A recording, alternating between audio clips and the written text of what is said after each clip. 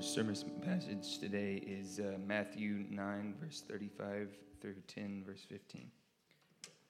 And Jesus went throughout all the cities and villages, teaching in their synagogues and proclaiming the gospel of the kingdom and healing every disease and every affliction.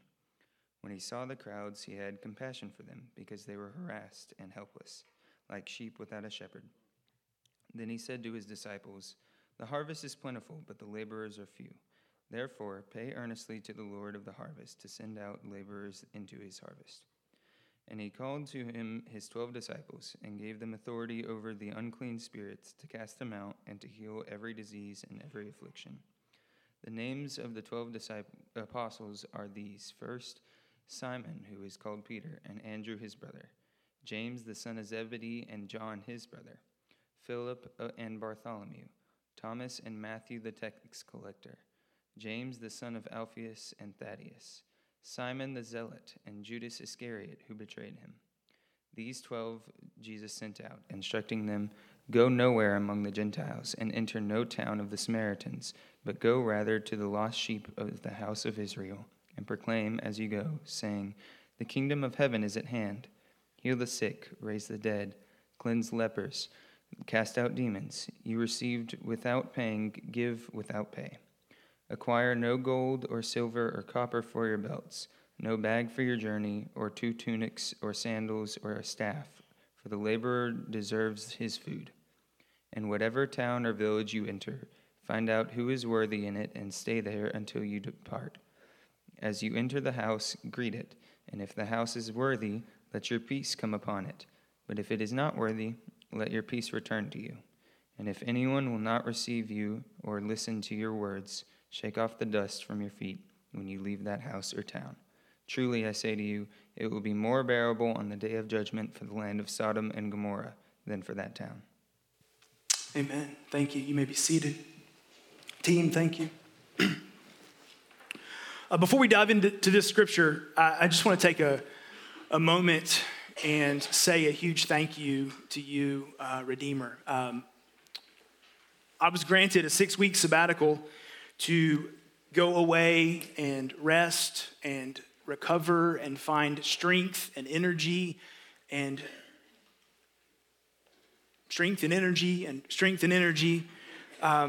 for the future. And I just want to say a huge thank you to our elders and to our congregation for such a gift. It's been a great 6 weeks. I feel rested, I feel rejuvenated, I feel strengthened, I feel extremely hopeful about our future. My family and I had some great time together, and I hear great reports about all that God has continued to do and is doing here over the last 6 weeks. One of the things that haunts the people pleaser in me is I've now taken 2 sabbaticals, and our church has grown by about 10 to 15% both times that I was gone. So I'm really just wondering when y'all are going to catch on. But hopefully not for a few more years. I joke, but those are facts. Seriously, thank you, church. Thank you, Lord, for your goodness and your kindness. And I'm very excited, thankful, and hopeful to be a part of what God's doing in our community through this body of believers. So let's pray together. Our Father and our God, what we need today is to hear from you. We need to hear your word. So Lord, I pray that you would prepare all of us gathered in this room to receive the word that you are speaking from your scripture. I pray that you would empower me and help me to faithfully deliver your word.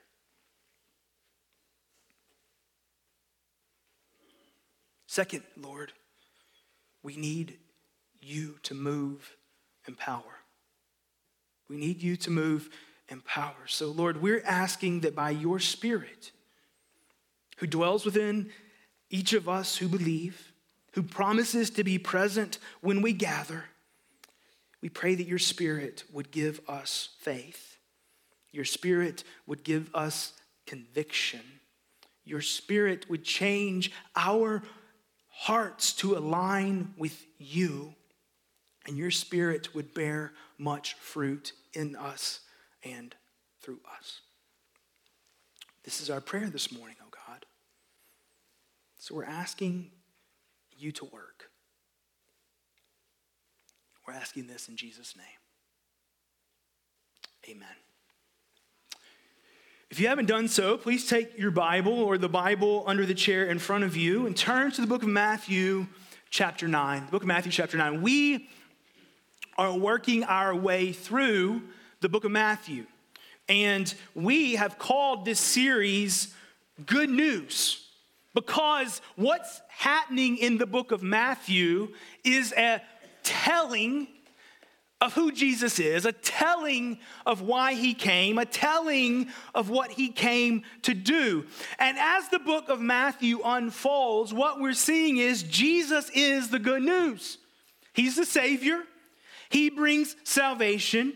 He's the healer. He's the restorer. He's the one with power. Jesus is the good news. And this Jesus is building a people who experience the blessings of belonging to him. So what we're doing as we go through the book of Matthew is we're hearing the story of Jesus, and we're asking the Lord to really reshape how we think of Jesus. This is our only hope. This is our greatest blessing. He is the one that we need. He accomplishes the plans and the purposes of God for himself and for our good and through us.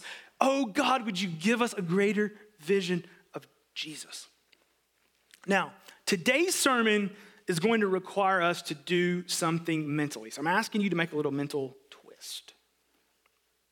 We read the Gospel of Matthew, just like the Gospel of Mark or Luke or John, knowing the full story, knowing the end from the beginning. So if we read the Gospel of Matthew knowing that Jesus is going to die, the disciples are going to be disappointed, he's going to rise again, he's going to appear to them, he's going to leave his ministry and mission in their hands, empowered by his Spirit, and return to heaven, if we know that, then the story that Jackson just read for us doesn't awaken us. It just feels like, oh yeah, Jesus sent the disciples. So what I want to ask you to do is I want you to, just for a minute, try to turn off knowing the end from the beginning and try to hear this story as if you're hearing it for the first time. So Matthew begins like this. God's Son has come. His name was Jesus. He was born of a virgin. He was raised up. God prepared a messenger named John who went out into the wilderness and said, repent, because the kingdom of heaven is very near. It's very, very near. Turn away from your sin. Turn away from your rebellion. Turn back to God, because the king is very near. And then this Jesus goes and appears in the wilderness with John, is baptized by John to fulfill all of God's plan. And then the heavens open and God himself says, this is my beloved Son with whom I'm well pleased. And then this Jesus begins a ministry of teaching, a ministry of healing, a ministry of casting out demons, a ministry that says God's kingdom is here. And we know God's kingdom is here because of the works he's doing through Jesus. And so he's drawing a crowd. He's drawing disciples, followers. He's drawing those that want to be a part of this work that God's doing through Jesus. Okay, you guys with me? The king's here.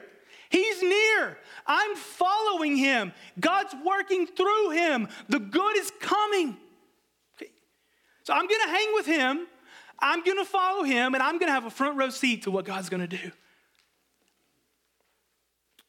But then we come to verse 35 of chapter 9 and chapter 10. And here's the unexpected turn. Jesus looks at his disciples and says, now you're going to go and build the kingdom just like I've been building. A better way to say that is, I'm going to build my kingdom through you. So you thought you had a front row seat to the main event in the history of the universe, and Jesus says, come on out here. I'm putting you into the game because I'm going to give you my power, and I'm going to send you, and my kingdom, I'm going to build it through my sent followers. Now again, those of us with church backgrounds that have known the story from the end from the beginning, we're like, oh, well, of course. But this turn in the flow of the story, in the real life of the disciples, is a massive turn. And so what we're going to see this morning is the kingdom of Jesus is built by Jesus and through his sent disciples. The kingdom of Jesus is built by Jesus and through his sent disciples. So this sermon today is entitled Compassion and Sending. And the reason it's entitled Compassion and Sending is because what we see here is Jesus sent his disciples because he had great compassion for those who needed to know of him. Jesus sent his disciples because he had great compassion for those who needed to know of him. So let's look at the passage. Please, please, please don't take my word for it. Now, I went away for 6 weeks and got less creative than I was before I left, okay? So compassion and sending is the sermon title. Do you want to know what the 2 points are this morning? Compassion, sending, okay? Everybody with me here? Okay, very simple. So first point, if you want to take notes, is compassion.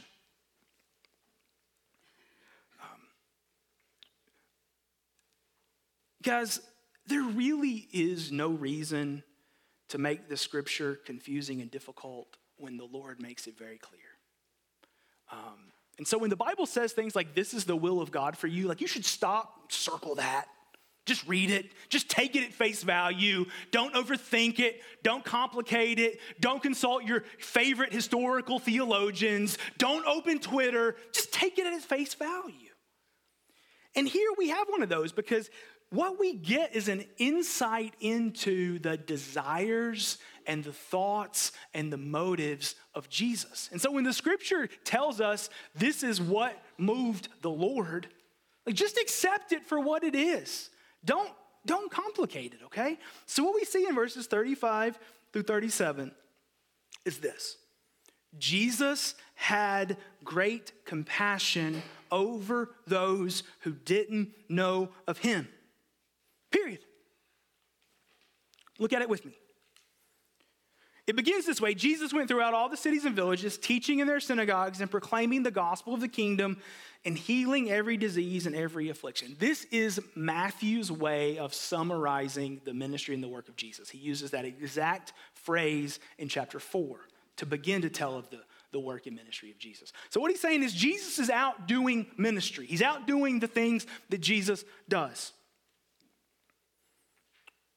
Verse 36, when he saw the crowds, now Matthew makes a distinction throughout his gospel between the followers, the disciples, and the crowds. So crowd is, it's going to blow your mind linguistically, a great multitude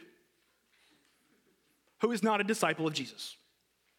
When he saw the crowds, he had compassion for them because they were harassed and helpless like sheep without a shepherd. So if you're wanting to mark up your Bible, guys, I think verse 36 is a vitally important verse because it very clearly, with no caveats, tells us how Jesus felt. When he saw the crowds, he had compassion for them. Compassion means moved inwardly. He was moved to the core. He hurt for them. He had redemptive longings for them. He wished better for them. Jesus was moved inwardly over the spiritual state of the crowds. Why was he moved? Because they were harassed and helpless, like sheep without a shepherd. They were harassed. They were helpless. They were not guided by the word and the will of the Lord. They were like sheep without a shepherd. And Jesus was moved to great compassion for the crowds. Jesus was moved with great compassion for the crowds.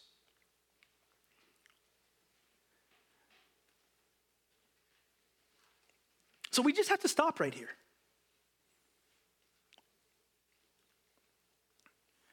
If Jesus' response to the spiritual state of the crowds is compassion,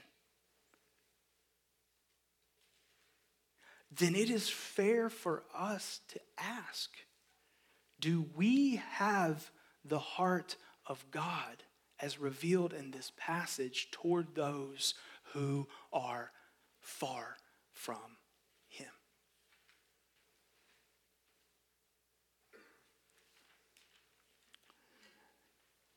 And if I'm completely honest, I'm short on that compassion. If I'm completely honest, you're probably short on that compassion. And if I'm completely honest, our church is probably running short on that compassion.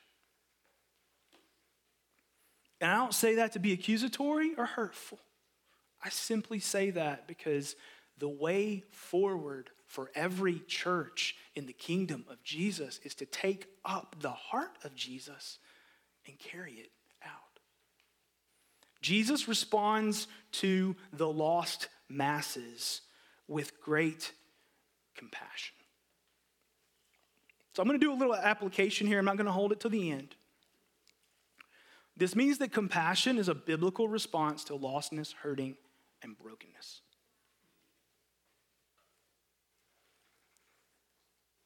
If we were to take a step back and analyze the whole ministry of Jesus, crowds get compassion. Arrogant, misguiding leaders get terse rebuke. Misguided crowds get compassion. Arrogant misguiders get terse rebuke. Compassion is a biblical response to lostness, hurting, and brokenness. Friends, I believe one of the great needs of our day is for the church of Jesus to learn to balance compassion with condemnation.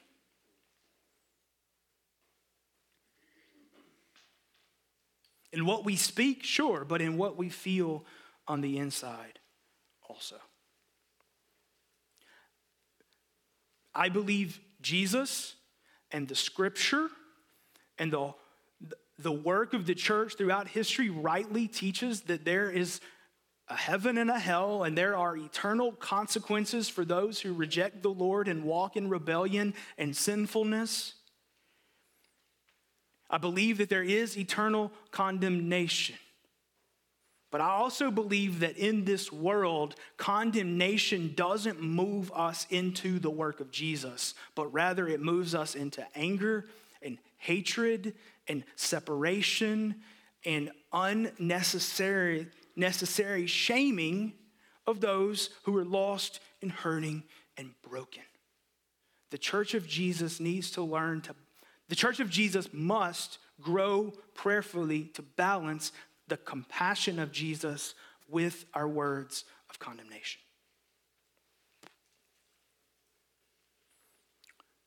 How do I balance that, Pastor?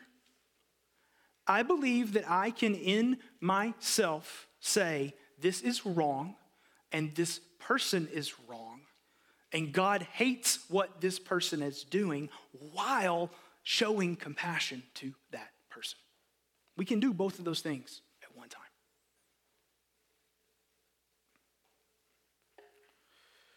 So I'm praying for myself, and I'm praying for us to learn the compassion of Jesus as laid out in this passage. So, if we're longing for this compassion, if we're honest that we don't have such compassion, then we can start by simply praying for that compassion. Lord, I know what you want. Would you move me to be like you? Would you help me, oh God?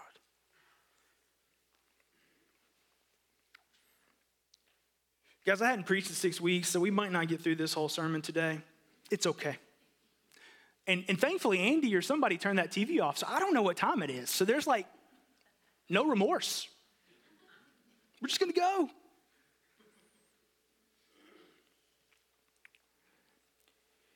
Here's one of the roadblocks to this compassion that the scripture talks about. The scripture teaches us that people who are far from the Lord are indeed helpless, are indeed sheep without a shepherd, and are indeed bound by their own desires. So what do broken, helpless, misguided people bound by their own desires do on a day-to-day basis? They follow their desires. I mean, we should expect a lost world separated from the Lord to evidence its lostness. And when we see the evidence of such lostness, it should remind us how much the world needs Jesus, but for whatever reason, it just seems to push our buttons to be angry, to say, how dare you, you crazy people.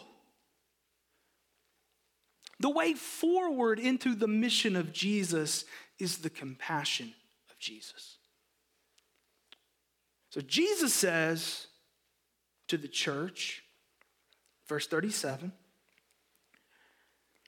the harvest is plentiful, but the laborers are few.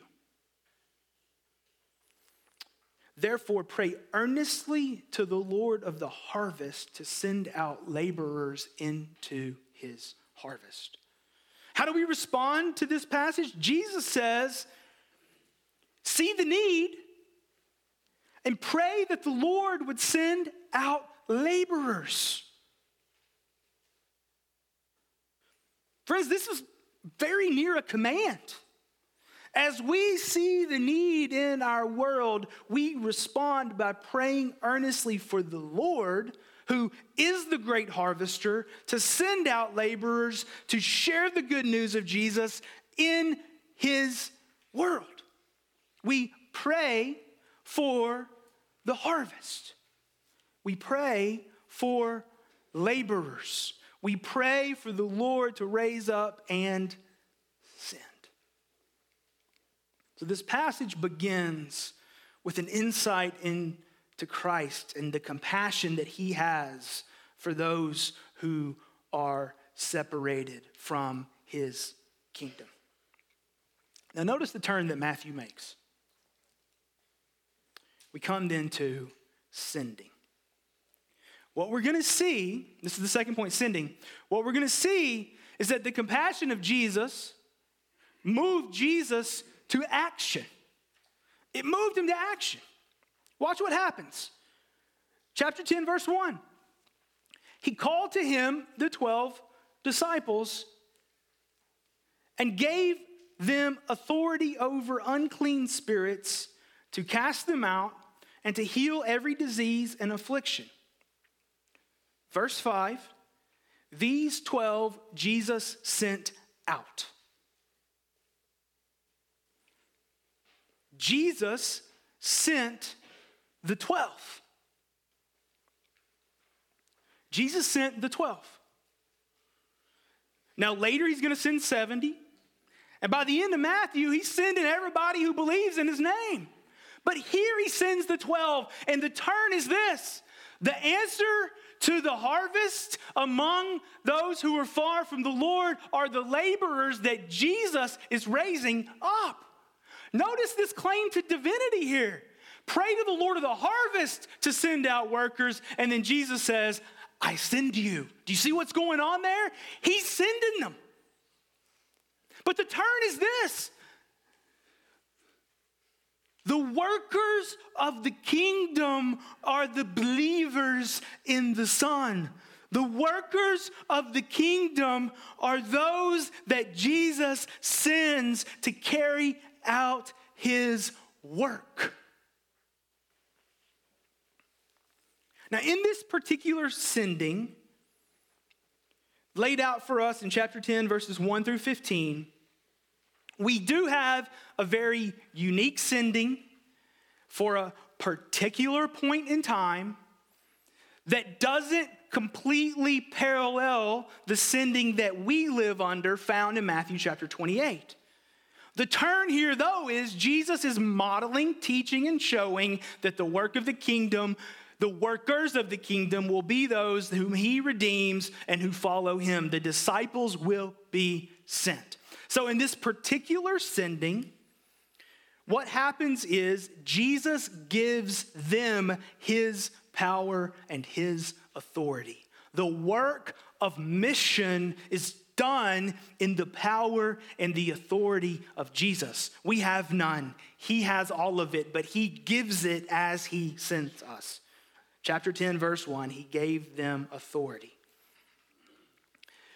Second, we see, unique to this sending, he says, don't go to the Gentiles, don't go to the Samaritans, but rather go to the lost sheep of the house of Israel. Go and tell Israel that its king has come. And what are we going to do, Jesus, when we go? Verse 7. And proclaim as you go, saying, the kingdom of heaven is at hand. Heal the sick, raise the dead, cleanse the lepers, cast out the demons. Now, we could totally get lost in power to heal the sick, power to raise the dead, power to cleanse the lepers, power to cast out demons. But for today, here's all I want you to do. Here's the connection I want you to make. Jesus is giving to his disciples the exact same work and ministry that he was carrying out town by town and city by city. Chapter 9, verse 35. Jesus went throughout all the cities and villages, teaching in their synagogues and proclaiming the gospel of the kingdom and healing every disease and every affliction. What's Jesus sending his disciples out to do? Proclaim the gospel of the kingdom and then demonstrate the power of the king to validate the message of the kingdom everywhere that you go. This is the work that Jesus has sent his disciples to do. For today, because next week we're going to get more into the teaching of Jesus about this mission and more into what that might look like for us. But for today, just see this. Jesus gives his disciples, his sent ones, the ministry to carry out the work that he was doing. So Jesus is going to carry out his kingdom building through his sent ones. So this is the message that the kingdom of heaven is near. The message of Jesus is this: turn away from sin. Turn away from rebellion against God and meet the King who is near. Jesus is the King. Jesus is near. Jesus is Lord. Jesus is Savior. Jesus takes away sin. Jesus gives salvation. Jesus gives life. Jesus overcomes death. And what we need is to turn away from our rejection and turn to him. This is the message of the kingdom. So if you're here today exploring Christianity, you're here today exploring the faith, you're here today wondering, what does it look like for somebody as messed up as me to be a Christian in a church at Christmas time? The answer is very simple. Jesus came for broken people. Jesus came for sinful people. Jesus came for hurting people. Jesus came for rebellious people. And he came to take away the sting of sin and death and offer life everlasting. So here's the message. Stop where you're going. Stop what you're doing. Turn and consider this Jesus. Oh, how I or any of our leaders or frankly anyone sitting on that row of chairs with you would love to help you consider Jesus today. Stop and consider him.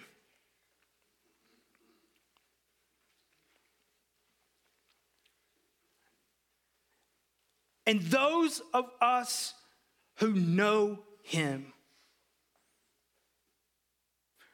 this passage calls on us to recognize and remember that God works through those he sends. And he sends us. It's for us to remember and recognize that God does not withhold his power from those whom he sends. So Jesus sends his disciples into the world to proclaim the message of the kingdom and to demonstrate the works of the kingdom such that others would be drawn into the kingdom. This is how the gospel goes forward. And this is what Jesus ultimately calls us into. And Matthew chapter 9 and chapter 10 begin to turn that key to say the work of the kingdom is Jesus's, but it's going to be carried out through those whom he is sending.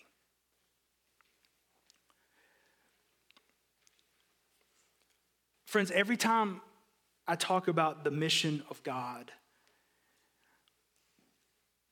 I feel like I end up right here at this little brick wall. Will you believe that the Lord is sending you into the harvest as a laborer? And will you believe that as he sends you, he will not withhold his power from you? He's actually eager to demonstrate his power through those whom he sends.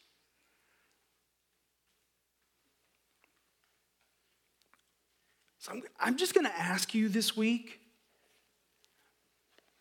We're all creatures of habit, so we drive to work the same way every day. We tend to get gas at the same store. We tend to buy our groceries at either Kroger or Publix or Walmart, and thou shalt not cross into the enemy's territory. I take my son to school and pick him up, and I drive the exact same way every day. I know which house has a 10-foot albino python that it lets scurry around. I'm sorry, it's a boa constrictor that lets scurry around in the grass, and I would never stop at their house for anything ever. So the Lord needs you to go to their house. I'm just kidding. But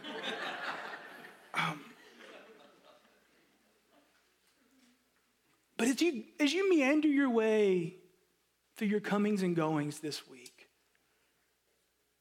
would you do so saying, Lord,